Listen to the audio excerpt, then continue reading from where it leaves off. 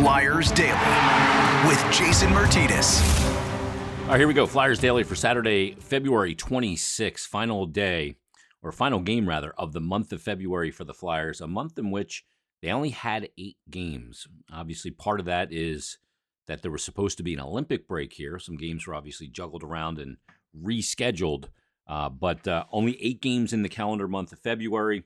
That's not going to be the case in the month of March, where there'll be 15 games, and the month of April, which will also have 15 games. So going to be busy the next couple of months with a lot of games to finish out the season. Now, usually not that many games scheduled in the month of April, but because of the schedule having that big gap in it because of the Olympic break, and when they started this season, April, the end date of the regular season for all clubs, is much later in April than normal, at the end of April in this case, 29th for the Flyers. Usually that's anywhere between the 6th and the 9th of April. So 15 games in March, 15 games in April. Flyers will kick off the month of March hockey with the Edmonton Oilers. Connor McDavid will be in town coming up on March 1st. That's Tuesday night. And they'll once again be starting the second half of this 8-game homestand at that point as well. Today against Washington, game number 4 of this 8-game homestand. They opened up this homestand against Washington a week ago, and it'll be the Caps once again. Now, in that game against Washington, they managed to hold Ovechkin off the scoreboard, and he has not been playing his best hockey of the season. He's, prior to maybe the last 10 or so games, was having a Hart Trophy type season. He was the league's MVP, but over his last 9 games, 3 goals, 2 assists, and 5 points. It's decent for an average player, but Ovechkin's not that. His scoring has slowed considerably, so we'll see if the Flyers can once again keep him off the board. They'll look to do that. Again, last Saturday, they played Washington. Ovi, no points in that game, although Washington did get a 5-3 win in the hockey game. When you look at the Caps, you think about scoring, you think about power play. Caps right there once again in the upper half of the NHL when it comes to scoring, but not by much. 3.21 goals per game, 13th in the NHL.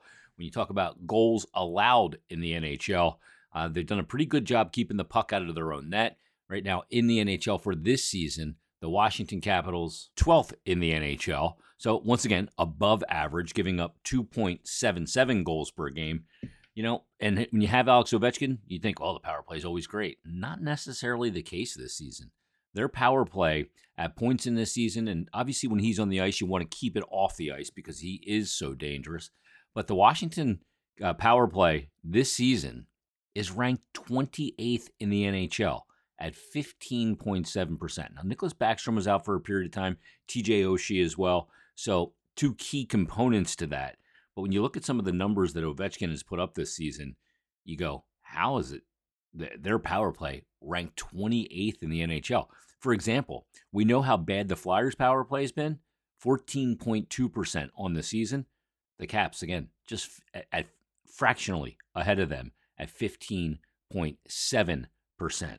Penalty kill for the Washington Capitals, just below NHL league average, 17th in the NHL at 79.3%. Going back to that power play real quick, one of the reasons why you don't want to put that power play on the ice is Ovechkin, obviously, even though it's ranked 28th in the NHL. Flyers penalty kill ranked 26th in the NHL, and really since January, much poorer than even that, 76.4%. So we'll see if the Flyers can snap this losing skid, 6-gamer today against the Washington Capitals at Wells Fargo Center. Now, we had a conversation in yesterday's episode with Flyers assistant GM Brent Flahr talking about prospects, talking about the upcoming draft, development of players, all that and much more. And we had another very interesting conversation. Bill Meltzer and I, once again, tag-teamed another Flyers executive. This time, it's Alan McCauley. Now, Alan was a scout for the Flyers, came through the Kings organization, was a player, played in the NHL, played just under 500 NHL games, and has been working in the player personnel side of things for a number of years after his retirement, after a brief stint coaching collegiate hockey in Canada. And we had a chance to catch up with Alan, talk about scouting. He's been named the Flyers Director of Player Personnel, and he joined Bill Meltzer and I. Here's that conversation. Joining us on this episode of Flyers Daily, he was named the Director of Player Personnel a little while back, and former scout, former NHL player, former member of the Ottawa 67s. He's a product of the 70s. It is Alan McCauley. Alan, how you doing? I'm doing very well this morning. It's a little chilly and snowy up here in Kingston, but all par for the course and doing well, thank you. Where I want to start is how you your path. Because you're a guy that played, you had a really good junior career with the Ottawa 67s, played in the NHL, got close to 500 games, ended up in a little bit of coaching around the lockout and ended up into scouting and now director of player personnel. What led you here? Certainly first and foremost, I guess a passion for the game and had some fortunate opportunities along the way that probably connected or allowed for myself to end up here with the Flyers. Go more recent than on my Ottawa days, but my last year was in Los Angeles, where I attempted to play and had dealt with some injuries, some knee issues that basically ended my career. And Dean Lombardi had traded for me in San Jose, and then he acquired me through free agency in Los Angeles, and so there's a connection there. And when he was brought on board or named GM in Los Angeles, he brought Ron Hextall into the mix in LA. So when I signed there, those guys were present, and upon my retirement from my playing days, they mentioned that there might be an opportunity to kind of further or stay connected to the National Hockey League, and that opportunity came just a year after you mentioned it before my brief coaching career in Canadian University hockey, which was a great opportunity as well. But figured when the Kings came calling and asking about doing a pro scouting job, I jumped at the opportunity to get back at the NHL level. And then, 6 years after, or maybe it was about 8 years actually, after joining the Kings on the scouting staff, Ron had moved over a few years earlier to the Flyers and brought me on board with the Flyers. And I think it's been 5 years or 6 years. Everything gets a little muddied as far as where this pandemic started and mixes up years a little bit for me. But anyway, that kind of paints the picture as far as how I've ended up on the Flyers staff at this point. In talking with some people that have done scouting and coaching, a lot of people gravitate ultimately more towards the scouting side. I talked to I remember talking to Mark Howell once, and he said he never wanted to coach. He said if you're coaching, it takes years off of your life. Whereas as scouting it's not low pressure, of course. There's always pressure to perform and to contribute well to the organization, but just to him, the scouting lifestyle was more of a good fit for him post playing days than coaching. I'm curious as to, when you got into scouting, how quickly you took to it. I know you were still with the Kings at the time, and what the transition was like to go from playing and you said the brief Canadian collegiate coaching into scouting. Yeah, no, I certainly really enjoyed, it was just, as I said, it was one season, a brief stint as a coach, but, the interaction with the players and strategizing, cutting video, you have more of a connection to the game being a coach. But I also saw, through my playing days, the commitment level, the time at the rink spent by the coaches to make sure that the NHL players are successful. American League, I guess. I mean, I don't think any coach ever really turns it off when you're connected to the team in that regard. You're always trying to think of ways to make the team better and win. So it was a bit of a different look at the game to then jump into the scouting world. And as a player, certainly viewed management much differently than how it is in reality. I kind of felt as a player that you could go out and we need, a right wing scorer or playmaker or a left defenseman that's a shutdown type, and figured it was a much simpler process than it actually is. There's a lot of time and effort that goes into it, and at the end of the day, some of those options aren't always available like you see them. And so it was a bit of an eye opener that way. And it's there's, I guess, a lot of time spent on the road individually as a scout, and so that's something that you have to learn to accept and adopt a little bit. But and there's lots of good people. I mean, the one thing I would say in the pro scouting side of things is that there's a lot of former players that are involved, and so it makes it easier. Even though there's guys that I didn't play with or against, there's still a lot of familiar faces and a lot of guys that you come across. One guy that kind of stopped me in the tracks, and thankfully I didn't have to play against him, was Dave Semenko.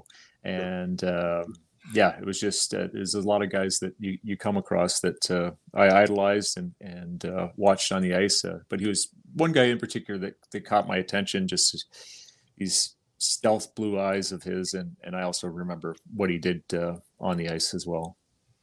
How much of a different skill set is involved in being an effective pro scout as opposed to an amateur scout, where you're, on the pro level, you're looking for how a guy fits in the organization and, fits in the team concept. Whereas it seems more with amateur scouting, you're projecting a few years down the line as to, can this guy be a player?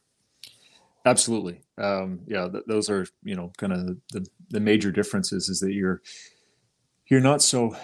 looking at the player very individually. And certainly on the pro scouting side, you do look at individual strengths and weaknesses, but you also want to understand how that's going to mesh with the rest of the group, and how that's going to make, at the end of the day, a successful team or a successful organization. And I haven't done a lot on the amateur side. I've started to do a little bit more in the recent months. And I don't know that that's going to be a big aspect of my new role. But there will be a little bit more that's involved on that side of things. In the pro scouting side, the one thing that you have that's a bit of an advantage is you see these players, develop over a number of years. And so usually by, guys that are 25 or so, they're established, they are what they are.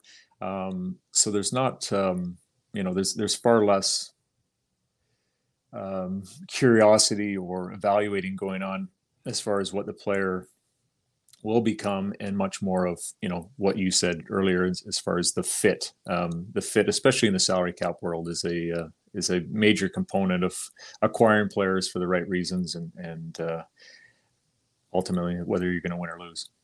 It's interesting. There's this mindset of, we need a 24 goal scoring right shot right winger that gives you 55 to 60 points. Go outside and pick one off that tree, right? 100%. There's not a tree outside the practice facility or anybody's facility. Sometimes you have to trade for that, or you have to develop that. How is kind of, the scouting game, both at the amateur and pro level, kind of changed with technology as well? Obviously the pandemic, Alan, was challenging because eyes on, I think, are so important to get into the rink and be able to really watch a player, not just be beholden to whatever that camera is showing you, but seeing what they're doing away from the puck, body language, how they interact on the bench. All of those elements, I think, are important. How much has that kind of changed over not only the last couple of years with the pandemic, but overall over the last decade?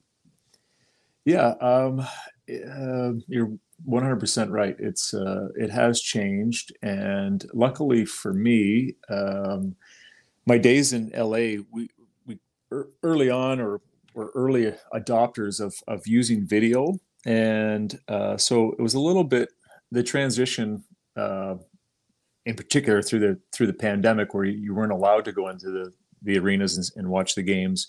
It was a little bit easier of a transition because of that I had, some experience, or a little bit more experience in utilizing that tool to, assess and evaluate players. But it is also growing by leaps and bounds, and you have, a variety of different software companies, Sportlogic and just exos. There's a variety of ways that you can break down and watch players individually, which I think is a wonderful tool to get to know the player on the ice. There's very little interaction in particular on the pro side with players, mainly because they're property of somebody else's team. So that'd probably be tampering if you were having conversations with the other players. But it's a great tool. I think there's a hybrid that's been accepted, I guess, is maybe a better way. There was certainly an older, more traditional train of thought that if you really wanted to see a player and get to know a player, you had to be in the rink, and there is truth to that. But I also think that utilizing some of the tools that we have now, give you an avenue to maybe take a deeper dive into watching a player and understanding a player. I mean, I can watch 4 games of just shifts of one particular player, and I think it becomes more apparent what that player's strengths or weaknesses are if you watch them shift after shift after shift over a 4-game span or 10-game span. I mean, depending on how deep a dive you want to do on a player. And I think there's value in being in the rink, because just like some of the points you brought up that is the case. You are limited to what the screen will show you when you're using just video. So if you want to see, okay, that guy didn't get a pass on the power play, and now he's away from the screen, but he's over there chatting with a teammate. Is it a cordial conversation, or is it a little more heated? Whatever it is. I mean, you can see more if you're paying attention in the arena, looking for some of those things. But I do think that video is a great tool to assess and evaluate. One of my follow-ups to what Jason just asked, in your new role particularly, I mean, the Flyers have expanded the analytics component, and I'm wondering, your new role, how much supplementing what the scouts see with their eyes will be working in conjunction also with the analytics people for what the numbers show. Yes, I'm certainly hoping to be. I have an analytical mind. I was always a math guy, so but I couldn't do what our analytics department does. But I do appreciate what they bring to the table, and I'm certainly hoping to marry those two departments a little bit as far as the analytics and the scouting. And it's there's a lot of data that's flowing through, and it's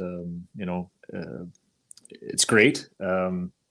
But knowing how to utilize it best is certainly a work in progress, and we're trying to sort through that.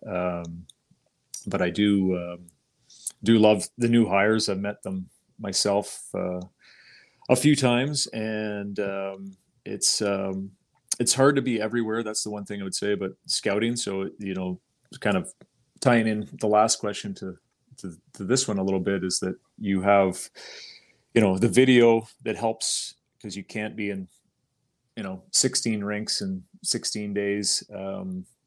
Well, I guess you can, but that hasn't been a recipe for success for myself. You get a little burned out, and then also having the tool of some of this tracking data. It's all helpful. It all helps to paint the picture of what a player's strengths and weaknesses are, and I think there's a way to tie that into the strengths and weaknesses of the team, and make us the best possible team moving forward, again through using eyes and analytics. Alan, this season obviously for the Flyers has been a very difficult one, from just a litany of injuries to a season that kind of got off the rails pretty quickly. And you look at where they are right now, and we've seen a lot of staff added.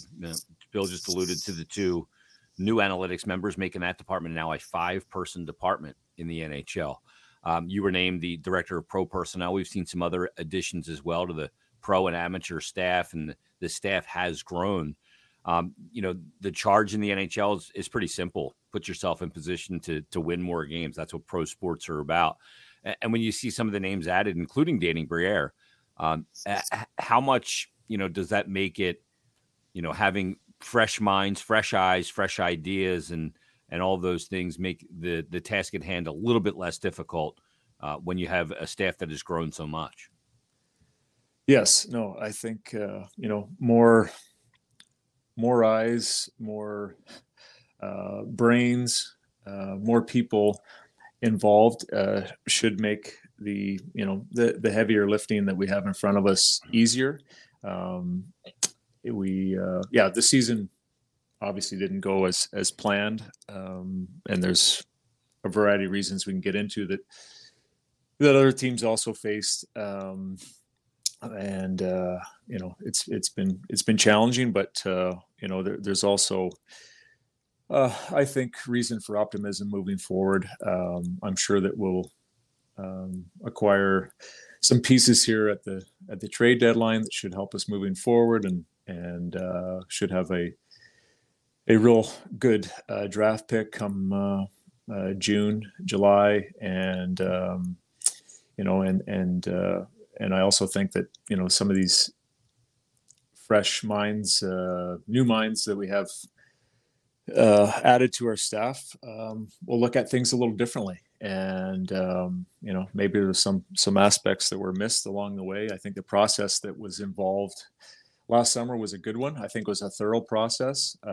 It just didn't plan out or play out, sorry, like we had planned. And it's I'm looking forward to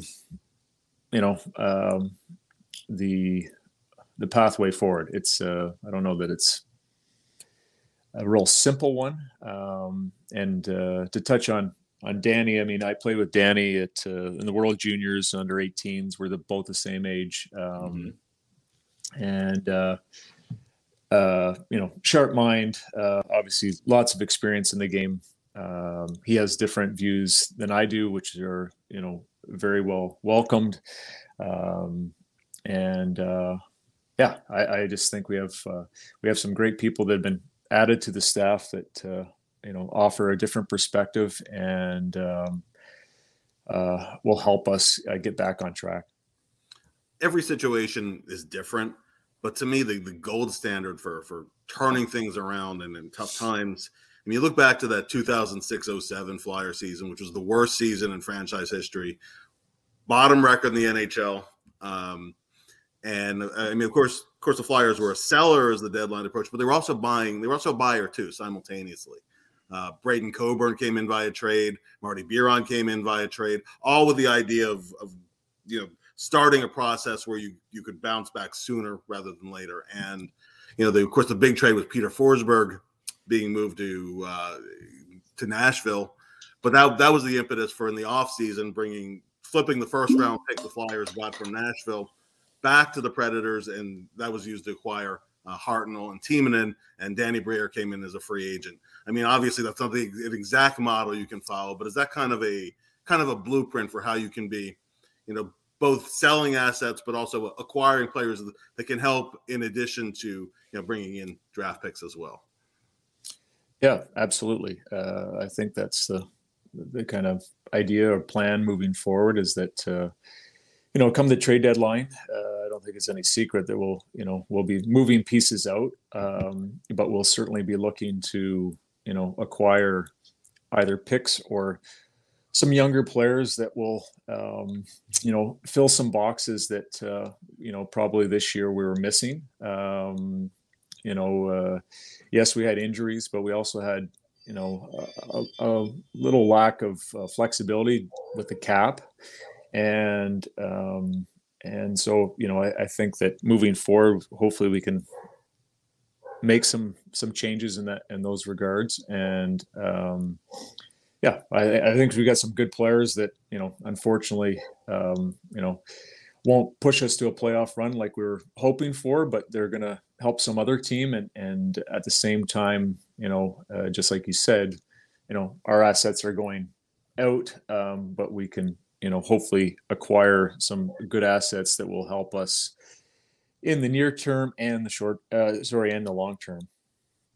Alan, last question from me. When you are building an NHL roster, there's so much consideration, so many pieces to the puzzle, financial, the hockey pieces, talent. Does it fit? Does that talent complement each other? Because I guess the line of success and failure is so fine at such a high level around the National Hockey League that you almost just got to nail it. You got to get everything right. So one of the big considerations that I think I've talked about quite a bit here with Bill as well is, philosophically, what do you want to be? What do you want to be as a team? What kind of team do you want to be? What is what's the style of play? What's the mantra? What's the rallying cry? All of those things. What do you guys want to be as a team? There's speed and skill. There's teams with some grit. There's variations in between, but what's the best way to build a team to have success in today's NHL? Well, I mean, I think there's a few different models out there. It's easy to go to Tampa Bay, and I know I've heard it said many times that we're a copycat league. And when I was with LA, our model was the Bruins. So we built a big, heavy, hard team. You've got St. Louis; it's a strong team. A very good team that probably is a cup contender that's built very similar to that. I would say, Tampa's probably a bit of a mixture. They went speed and skill, and that didn't quite work. And then they added some brawn and toughness to their group, and that seemed to kind of push them over the edge. But you're 100% right. I mean, you have to have a nice balance or blend. But I also think that we've kind of gotten away from having a true identity. And I think we want to be, moving forward, I think we want to be a lot harder to play against. I think we want guys in the lineup that are, smart and competitive players. And, that's going to be our objective, to get to, players in here that want to play that style, that are hard on loose pucks, get in on the forecheck and create pressure, hustle on the back check, get in the shooting lanes, all those things. I guess you could say it's easier said than done, but those players are out there. Those players will be available. And, the players that have those traits, I think, are guys that we need to focus in on and create an identity of that first. And then, I think we have, some skill. I think we can upgrade probably on the speed side a little bit, play a little more up-tempo game. But those are things that we're going to, hopefully address in the next 3 or 4 months. My last question for you is, how much is the rest of the season? Because there will be changes, obviously, in the off season geared towards kind of setting the table for that in terms of, defining a little bit of the culture and identity you want the team to have, having the guys that are still going to be here understand that, and then moving forward with whatever roster adjustments that you make. Yes, for sure. There'll be, I guess, some things in the near term that are not set in stone, but I mean, guys that are on expiring contracts that, we'll try and get asset value from those players. But any move from this point forward, I think, is geared towards some of the things I just said, and that, we're looking to obviously change our ways a little bit. And, I don't foresee us getting back to the Broad Street bully days. But I think that everybody would like to see a little more bite in our group. But I also want us to see a group that plays with the puck more. I think there's two ways that you can combat some of our defensive deficiencies this season. Is one to be, have a group that knows how to defend better, but I also think the other way is to defend less. Exactly. Dictate the play. Play in the offensive zone a little more, and be a little more dangerous there. I think some of it is personnel, but I also think in having a bit of a different approach at times. I just watch other teams because that's what I get paid to do, and they a lot of their guys, even their third and fourth lines, they hang onto the puck, they look to make plays, and I think that's part of what makes them successful. I mean, even if you're 200 feet away from your own net, I think our fourth line, most of the season has done a good job. Unfortunately, they haven't been able to cash in with a few more goals, but I like the work that they do. They get the puck in, they grind it out along the boards, they spend time in the zone, and you see it happen to us, unfortunately, too often. But what happens is you spend that amount of time, 30, 40 seconds defending, and then all you do is you get the puck, or hopefully you get the puck, and then you flip it out of the zone, and you change, and then you go, you go back in your own zone. And exactly. So we'd like to reverse that. We want to play, and yes, we could find some better defensive players per se, but I also think the other aspect is playing with the puck and creating more in the offensive zone and spending more time there. Yeah, dictate the terms, control the puck, control the game. Like that's absolutely the thing. And when you lose the puck, like I've always believe that the mentality is going to be that's my puck. That's not your puck. That's my puck. Yeah. If you want your puck, go somewhere else, because this one's mine and this is the one that's in the game. So I want to control it. Alan, this was fascinating. I really enjoyed talking to you. I know Bill did as well, and I know the audience is going to get a lot from it. We really appreciate the time today. Good luck with the snow up there in Kingston, and hopefully it doesn't. You don't get hit too hard with the winter, and hopefully it's a great spring of. Hope springs eternal, and some good moves happen both in season and then certainly this off season. We really appreciate the time. I appreciate it. Yes, looking forward to the steps ahead, and certainly optimistic about the changes we'll make in the next 3 or 4 months to lead us into 22-23 season. Thank you. Thanks to Alan McCauley for taking the time yesterday to join Bill Meltzer and I and tape that conversation. I love to peel back the curtain with different departments of hockey operations, and Alan McCauley, a great guy to talk to, and congrats to him on his advancement to Director of Player Personnel, and thanks to Bill Meltzer for joining us on that interview as well. Flyers and Caps today. We'll break it down tomorrow. Another brand new episode of Flyers Daily. Have a great Saturday, everybody. When I walk beside her, I am the better man. When I look to leave her, I always stagger back again. Once I built